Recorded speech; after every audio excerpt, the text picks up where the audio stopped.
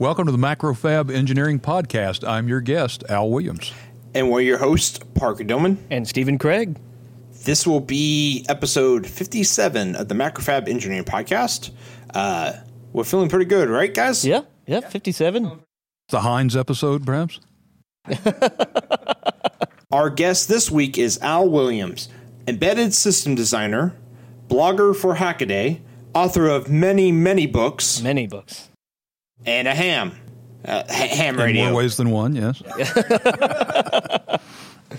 Was that an apt description? I think so, yeah. Oh, very ham, cool. definitely. So, do you have anything else to, add to that description? You know, it's just, you'll see as we go around, it's just, I do all sorts of things, and especially at my age, I've done a lot of everything over time. So I've done everything from software development to dissecting microprocessors under a microscope to find out why they fail. And so it's really hard to fit me in a particular category, but you did a pretty good job. So I copied it almost exactly from your Twitter description. Oh, well, there you go. Yeah, we were doing our research earlier, and Parker just grabbed it all and dumps it on the page. And he's like, here we go. We got a description. Well, we all know if it's on Twitter, it's got to be true. So there you go, Right. Yeah, so we kind of caught wind of you a few weeks ago and tried to schedule a podcast and able to get that now. Just in talking before starting the recording of the podcast, Al's a very interesting, is it right to call you Al? Sure. So, very, very interesting individual, very well versed in a lot of different areas. So let's jump in and see what's going on. So Hackaday, I guess, kind of would be interesting if how do you get started writing for Hackaday? Well, so I don't want to go all the way back because that goes way, way, way back. But Were you one of the original writers for Hackaday? No, not at all. So Back when all the pictures were black and white? No. I was actually doing other things back in those days, but I was a reader of Hackaday, but I wasn't a writer. You know, it's funny, when I was younger, I hated English class. I hated writing. I came to writing very late in life.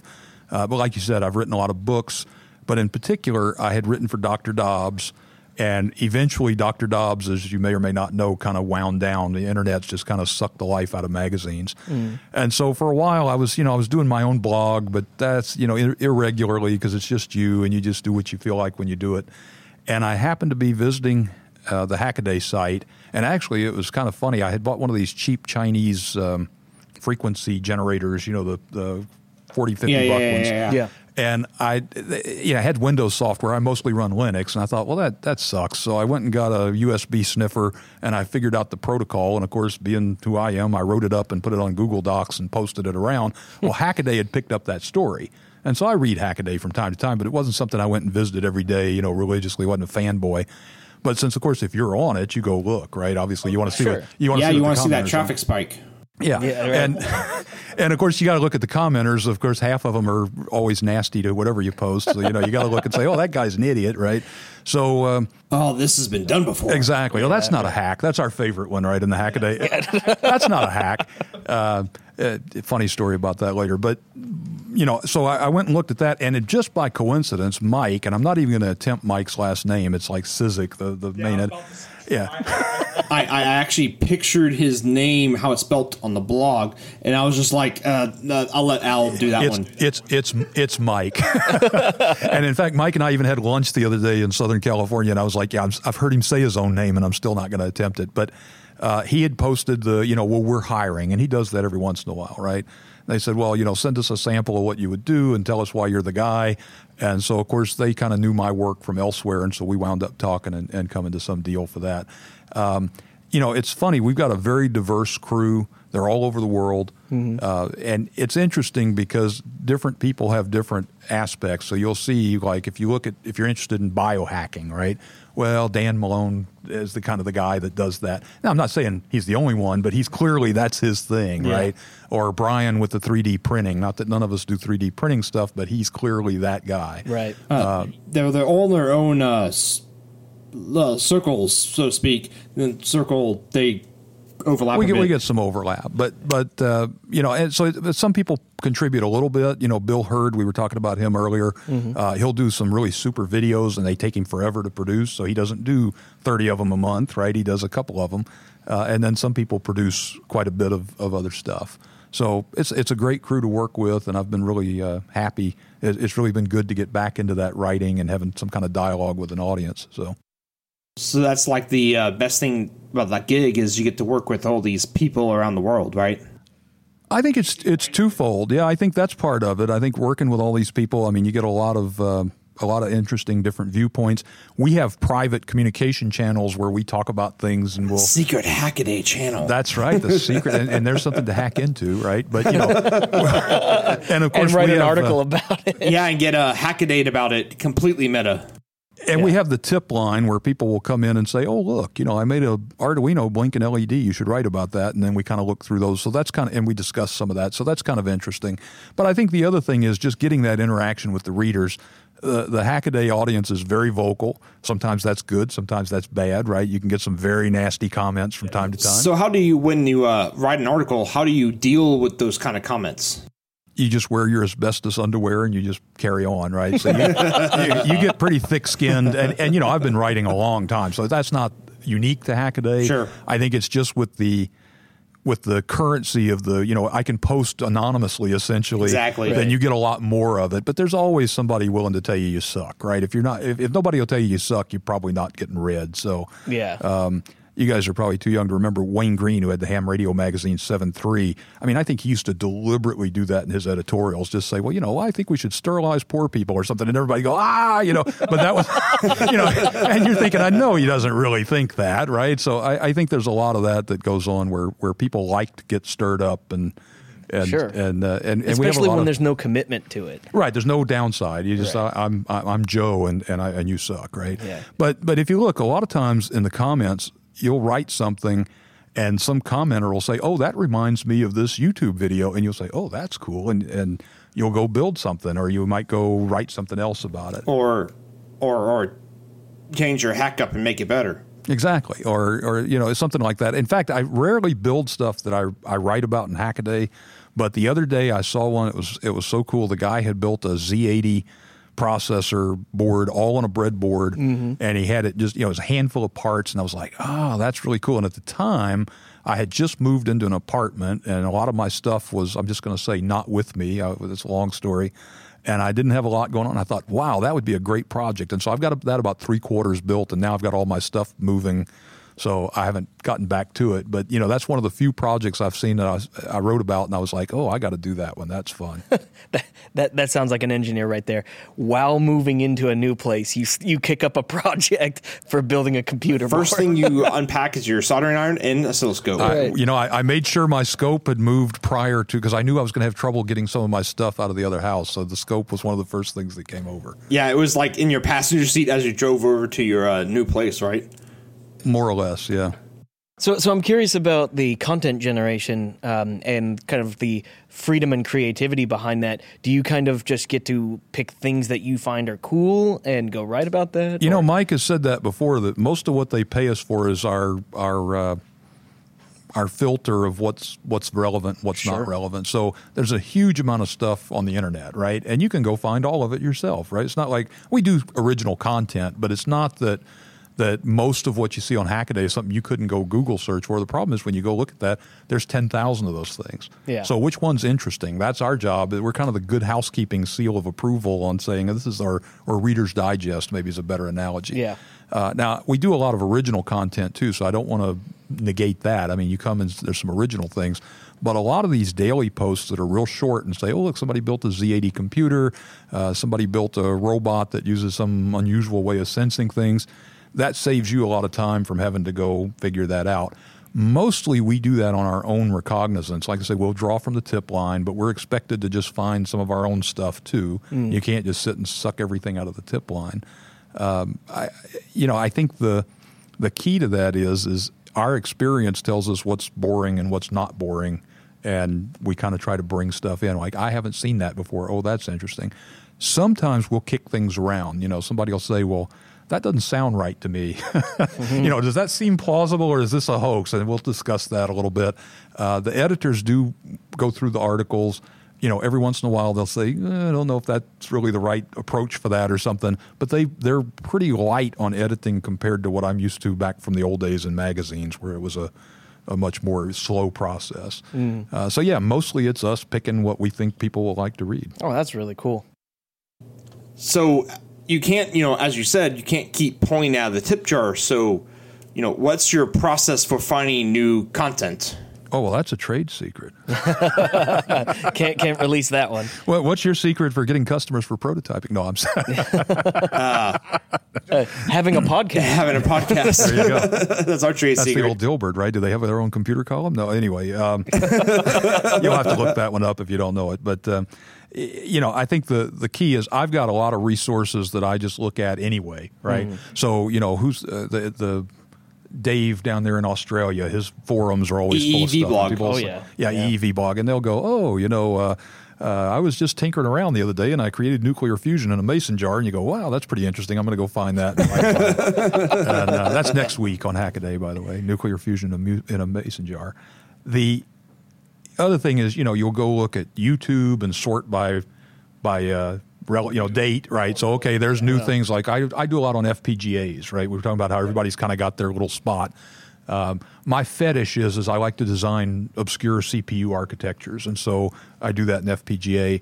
And so I'll go search for FPGA sort and say, well, first you got to get rid of all the ones about download this FPGA book for free. No, don't care about that, And the university lecture that's in some language you can't understand. Nope, don't care about that. And then, but you'll run through 50 of those and you'll go, oh, wait, this guy's got a computer vision stuff done in a very small Xilinx FPGA or something. That's really interesting because he explains how he got that result. And so we'll write that up. That's awesome. Yeah. So you're kind of, you were talking about the specialties that everyone has, even though it's kind of, I guess, unspoken that each person has a specialty. Yours is kind of the FPGA and the chip computer world kind of thing? I'm kind of weird because I do spread a lot of different things. But yeah, if there's something FPGA related on the tip line, for example, I'm likely to go grab it if nobody else has. Anything to do with a custom CPU or Verilog, VHDL, that kind of stuff, that's kind of my beat. But I do a few other things too. Of course, the ham radio, there's a couple of us that are hams, but you'll notice we'll tend to pick up the ham radio stuff more so than the guys who aren't. I like to, I've done a few over time about bringing kids into technology because that's a real passion of mine as well. And there's a lot of work being done on that at the school level, things like Project Lead the Way and, a lot of these STEM, or what are they calling it now? They don't like STEM anymore. It's STEAM or whatever with the art in the middle of it. I haven't bought into that one yet, but there's a lot of initiatives for that. And I like to cover things like that. One of the things that I used to do back when I was down south of town was go out and do things like for the engineering classes, either give them a talk or it's really cool. One of the schools down there, they have a deal where the kids will come up with a product. You guys ought to get involved in that.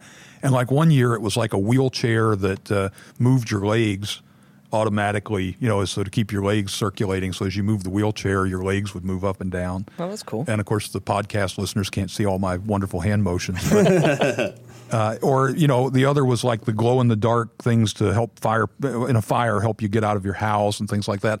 And it's amazing when you go as an engineer to a class like that and you go, I'm not a mechanical engineer, and I'm not I don't know anything about glow in the dark panels for fire, and I don't know anything about wheelchairs, but just your background as an engineer means you can go ask them questions that'll make them go, oh, I didn't think about that, right? Or they need to measure something and they don't know how, and you'll go, oh, well, that's easy. I know how. I can figure out how to do that and help you out. And I love that because I feel like all of us had so much help at some point in our careers, right? And you can't ever pay those people back, so you pay it forward. Sure. And I love to do that. So a lot of times I'll write about Hackaday, something to do with the kids or some way to get kids in. Well, that's cool. Yeah. How about Do you kind of have a running backlog of articles at any time, or are you the kind of guy where you write one and then you're clear and then you start a new one? Well, it's really funny because it used to be when I did monthly columns, I always had a couple of extras laying around for that month that you just said, nope, just don't feel it, got to do it. Right. We do such volume at Hackaday that I don't really get that luxury. Now, they back them up, so you're constantly contributing. There's sometimes, depends on how desperate they are for content, you might have a 1 or 2 day lag. You might have a week lag. It just depends. And the editors do all that scheduling. Now, of course, obviously, if there's some hot topic, right? What was the thing the other day? A year ago, where the Nest thermostats all shut down for some obscure reason. Well, didn't they shut down the servers for something? No, it was a bug in a firmware update that caused the batteries to drain immediately. And That's terrible. Well, and what's really bad is you think, okay, bad enough to wake up and my thermostat's dead, but apparently one of the big use cases for Nest is I own a rental house out on the coast of Maine. Nobody's there. Well, I can log in and check the temperature and all. Well, when your battery dies and everything freezes, that was like in January, too. It was like last January. So something like that's pretty topical. They'll push that. And sometimes we'll even say that, hey, this one's hot. It needs to go up to the front of the line. Sure. And if they agree, they'll run it quicker. But, so I don't really have a big backlog, although that's contrary to my usual nature. It's just for the volume, you just can't hardly do it. Yeah. That's similar to S3 from Amazon went down earlier this week. Oh yes, and we use MacPrep's all online, and so fortunately none of our customer facing stuff went down, but our back end chat program we use HipChat runs on S3 for all the attachments, so that wasn't working at all. And it was just like pulling your hair out. Oh yeah, just completely crap the bed. Oh, that's a pretty picture, but it was like we had to kind of do it the old school way with email stuff. Yeah. Oh. You have to think about it and be like, how do I do this? Well, this is where I say, when I was a kid, we'd love to have email attachments, right? That's the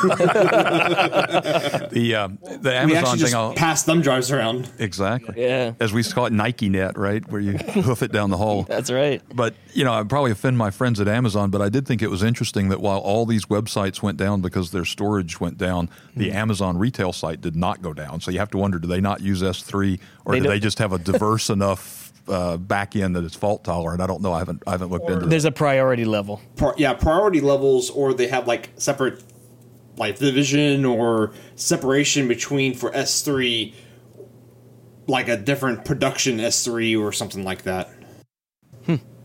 Just guessing. Yeah, I don't know. I was hoping someone else would have something there. Sorry, blank. Well, went off down that rat hole. So, so one more thing about Hackaday. Is there something that you've written or an article on Hackaday that's your favorite? I don't know if I could pick one particular favorite. I mean, clearly, I think anybody can imagine the original stuff you do is probably closer to your heart than saying, hey, Bob did a robot. Exactly.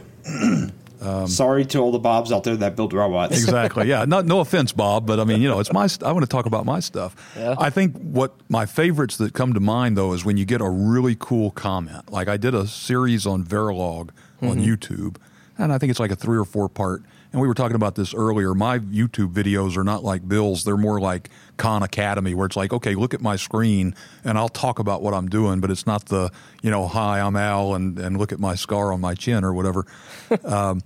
But the comments on some of those videos, one of them was, let me think if I can remember it right. It's like, man, I wish you had been my Verilog professor in college. And I think those are the ones that kind of make you smile. Oh, yeah. There was a project I did years back on doing 386 protected mode. And that ran in Dr. Dobbs. That was some of the first stuff I did for them. And when Dr. Dobbs shut down, there was a lot of Twitter activity, people going, oh, no, how sad. And the 2 tweets that I really remember from that, just thinking of memorable things, was Mark Cuban had actually tweeted something to the effect of, I learned everything from Dr. Dobbs. I'm so sad, or something like that. And another one said on that articles that I had written, the early ones, it said one of my best childhood memories was hand typing in all this code for this 386 DOS extender that was in Dr. Dobbs. And you're like, that's awesome, right? You know, somebody read that and it became part of their life, right? Oh, That's really cool. Yeah. Unfortunately, there was an insurance agent guy named A.L. Williams back in the, 90s. And he did kind of a multi-level marketing. So Al Williams, A.L. Williams, for a long time, Amazon couldn't tell us apart, and he writes all these motivational books. So I used to get mail every once in a while that says, Mr. Williams, your book changed my life. And I'm thinking, oh, God, your life must be awful. Oh, no, I'm so sorry. And then you'd read a little more and you think, oh, yeah, other guy, right? Not the other Adam Goldberg. So, Well, real quick, can you just give us a handful of titles of books that you've been involved in and written? Oh, Lord. Well, on the hardware side, I did the last major book I did for a big publisher that wasn't a self-published was the printed circuit board book. And I hate to tell you, I can't remember the titles, but it basically talked about Eagle and doing printed circuit board books. It's interesting because the software books, you do them, and in a year, every one of them that's sold that's ever going to sell is gone, right? Right. And the hardware books just sell and sell and sell. They don't sell big volumes right away, but they just keep selling. They just trickle, yeah. So that book's probably 10 or 12 years old, and I still get a little cash out of that every once in a while. But it's pretty good. It was a good book at the time. It's still got a lot of value, but it's also an old book, right? So the printed circuit board, I did a basic stamp book that was real popular at one time. Again, the titles are really tough to come by.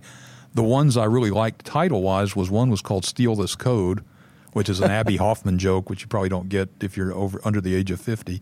The MFC Black Book was probably one of my favorites. MFC was the Microsoft Foundation classes. I taught a lot of classes all over the country based on that book with Addison Wesley. And so that was one of those books where I just really thought, man, this book, it came out the way I wanted it to come out. Everybody liked it. It was a good book. Books are like kids. You love all of them, but but you do know that some of them are a little more special than the others, right? So. Wow, that's awesome. Awesome. So, ham radio, are you still active? Well, that's a tricky question. What's your handle? Well, you don't do that. That's CB radio, ham radio. My call sign's WD5GNR. Maybe that's the better answer for that. I got licensed in 1977, I think. You're 14, right? For a long time, 14. So I think that's right. Anyway, have to do the math, but yeah, I was 14, and I think that was 77. I've been active off and on a lot, and I've done ham radio is a great hobby because you can do lots of different things, right? There's not just one activity. And so over that time, I've kind of done lots of different kinds of activity. But I always said I've always gone through more solder than logbooks, right? I've never been one to really, when I was in college, working the satellites was kind of hard, the ham radio satellites. And so a bunch of us got together. We got a station going for it. We made a couple of contacts. And I saw somebody a couple of weeks later that said, oh, you're still making a lot of contacts on the satellite? I'm like, well, no, we did that, right? I didn't really want to talk to anybody. I just wanted to make it work, right? Once you talk to some guys and say, well, that's it, we're done. Right now, because I just moved, I have no antennas. But you can actually do a surprising amount of ham radio now on the internet. And, of course, there's always the group that goes, well, that's not really ham radio. Well, it is sort of because it does get rebroadcast out.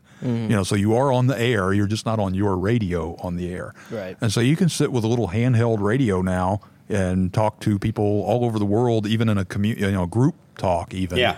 And it's half of it, if not more, is being carried over the internet, not over the airwaves. Right. And so I do a little bit of that. I'm still a little active there. Most of my ham radio activity, I have a group of folks down in the south part of town, down in Clear Lake, and it's basically a bunch of hams. We claim that we're all people who build things. We build something. We build antennas or computers or robots or radios or something.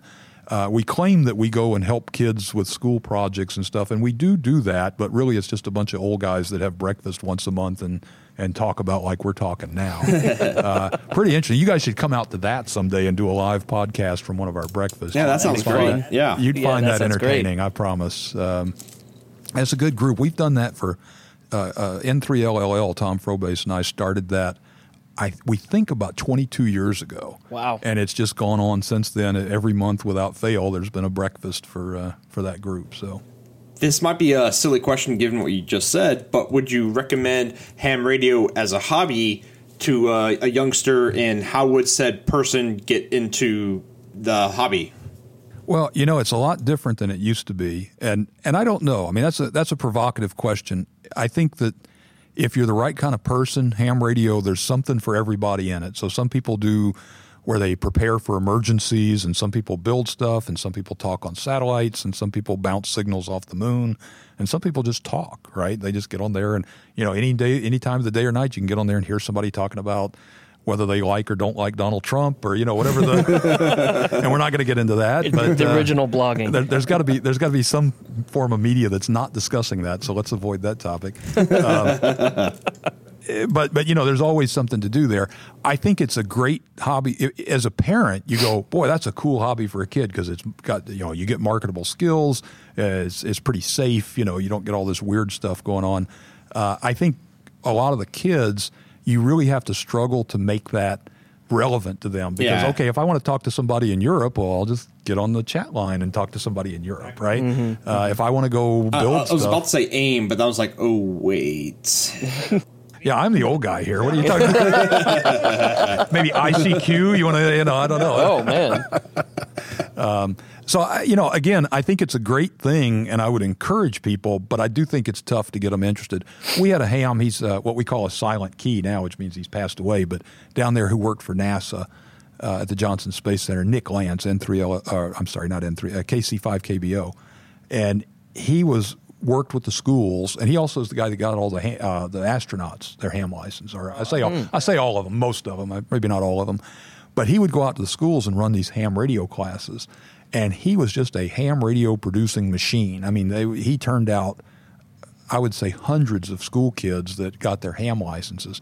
And you asked about how they get started. I mean, that's the best way. Clubs and schools will have classes. I mean, you can self-study. There's plenty of stuff on the internet. It's not that hard. You may or may not know, you don't have to know Morse code anymore. So that was an impediment for a lot of people, right, is learning the Morse code is very difficult.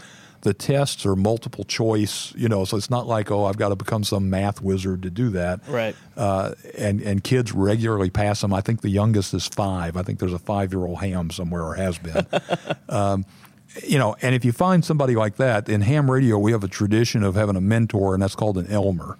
And so you'll find somebody that will Elmer a young person or an older person, whoever wants to get into it, and they will help you. It used to be, when I got my license as a kid, you had to go travel to an FCC office at a certain time and take the tests. Now, volunteers do that under the authority of the FCC, but it's all done by these clubs. And so that was one of the things I used to do for Nick is me and several other people would go out and give his classes the exams because he couldn't because he was their teacher, right? It's a conflict of interest. So there's plenty of opportunity there, and depending on where you are, there's almost always some local ham radio club that would help you. Interesting. Yeah, I brought it up because I own a Jeep, and a lot of people, a lot of Jeepers run ham radio off-road because CB has limited range. Well, surprisingly, a big influx in the community is the preppers. If you go to the local ham meetings now, there's a lot of preppers there going, well, when the big one hits, I'm going to have my radio, and I'm going to know how to use it. And I mean, that's fine if that's what you want to do. Like I say, there's a million activities you can do. But where's your power source coming from? Well, I don't know. Batteries, hamster wheel, I don't know. I used to work with a guy who was a big ham, and he had like 50 antennas on his car and like a weather station, all kinds of stuff. And he was just a very interesting fellow. But he used to partake in the competitions. Oh, yes, contesting. Where I didn't know this, but they would weigh your gear. They would actually weigh how much your radio was. And whoever, you got extra points for having a lighter radio that could broadcast further, at least in some of the contests that he was doing, which is...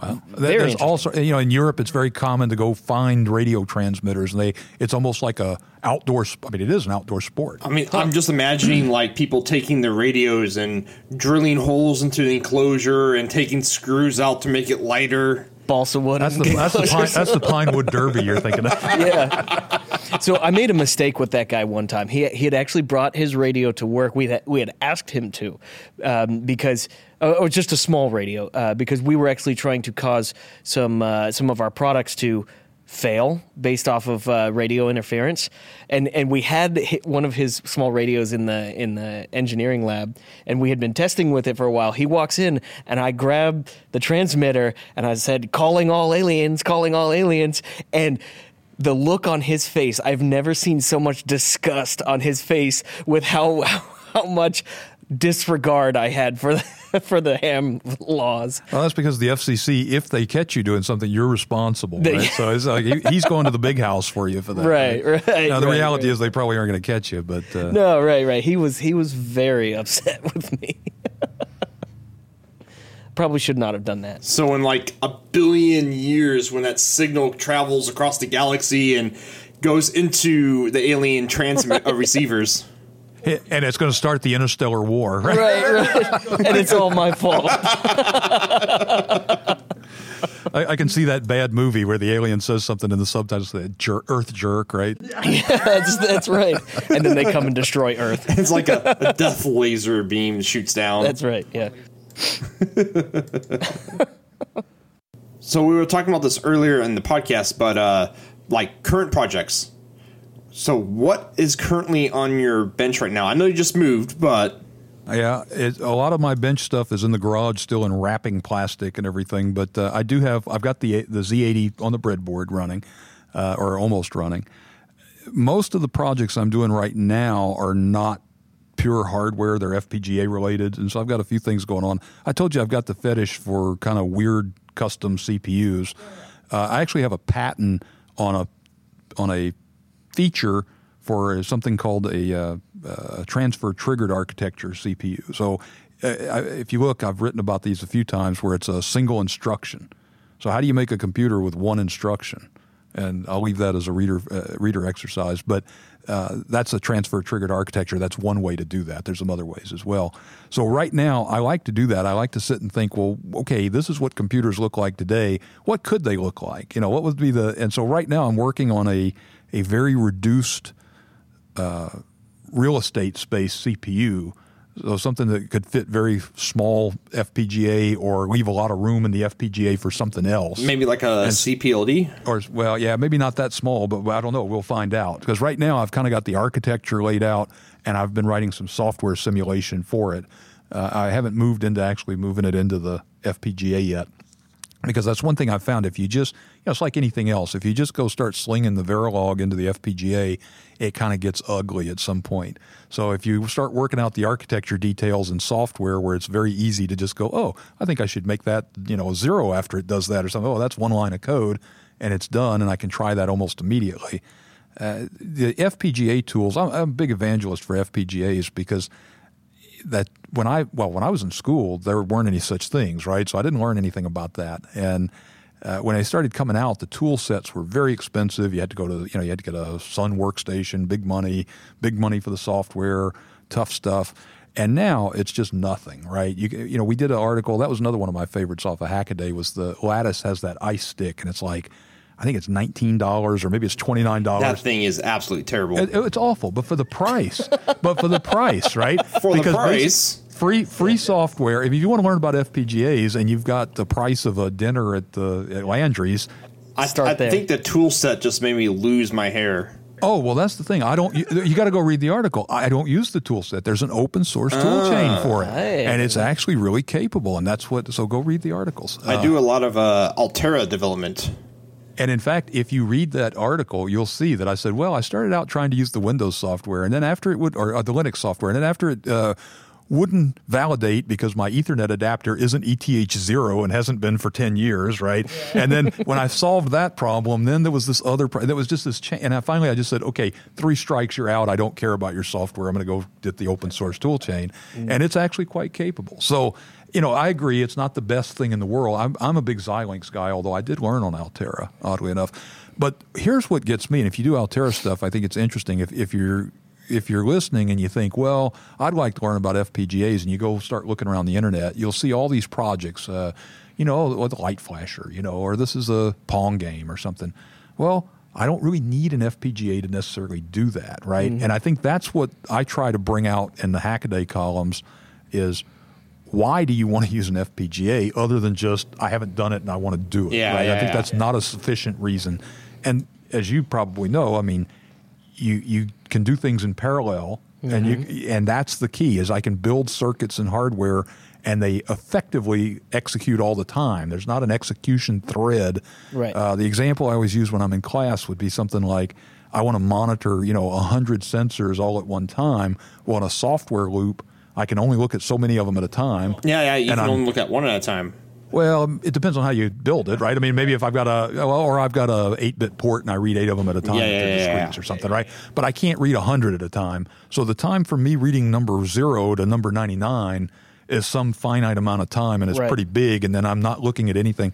Whereas with the FPGA, if I'm looking at 100, if one of them triggers, I know it immediately. Yeah, you basically take one module, and then you kind of multiply that over 100, and then you get to look at them all at the same time. And that was my next point is then if I need 200 tomorrow, as long as I got the space to do it in the FPGA, I just make another 100 copies, right? Right, because it's all reconfigurable. And if you can potentially take 4 expensive chips that have specific functions and push them into one FPGA that's cheaper than all 4 of them, right, you're done. Also, the blinding speed that you can get out of a FPGA that you can't get off of a microcontroller or whatever. Well, and that's where the speed comes from, though, right? I mean, if I had an infinitely fast CPU, I could scan all those 100 sensors in 8 nanoseconds or whatever I can do in the FPGA, but I don't have an infinitely fast processor. Right. And it's not really about the speed. Like a baseline Altera is about 50 megahertz, whereas you can get like a modern PIC32 to go at like 250 megahertz.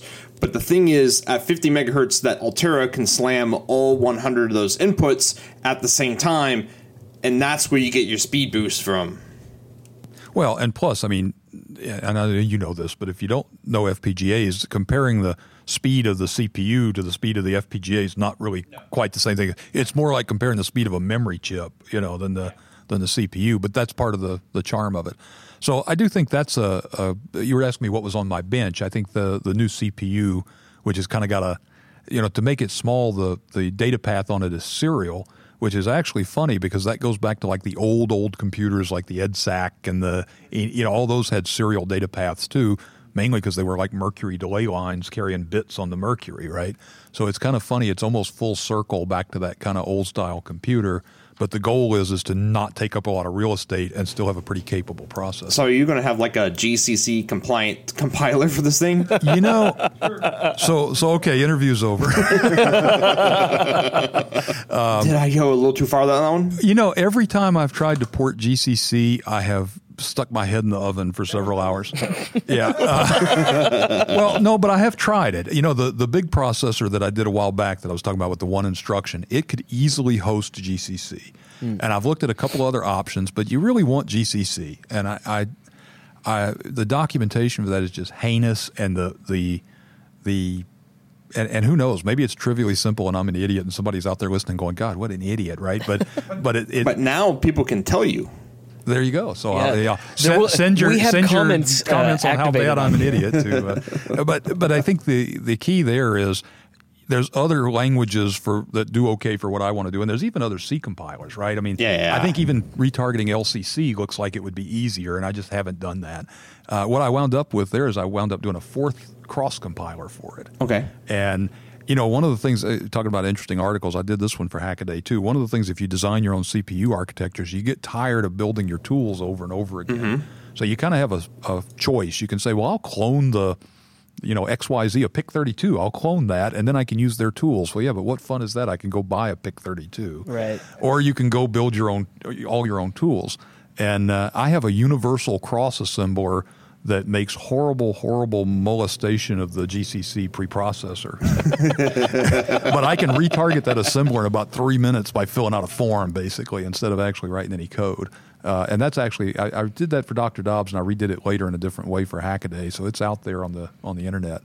But it was funny. There was a Hackaday article the other day what was the name of that computer? Oh, the A to Z, the letter A, the number 2, the letter Z, where this guy had said, I wanted to learn all about computers, so I designed my own CPU and I made it run an operating system, and it's got video and it's got sound and it's got keyboard, and I can play. I don't remember if it was Zork or something, and it wasn't. Oh, I watched that. That guy was crazy. Yeah, and I mean, I was thinking, oh my Lord, I don't know how long that took him, but I mean, he did the entire thing soup to nuts. I was very impressed. I mean, yeah. It's like I said about the kids. Some of them you're more impressed with than others, but it was like, wow, the range of things that he had to do to get all of that stuff working.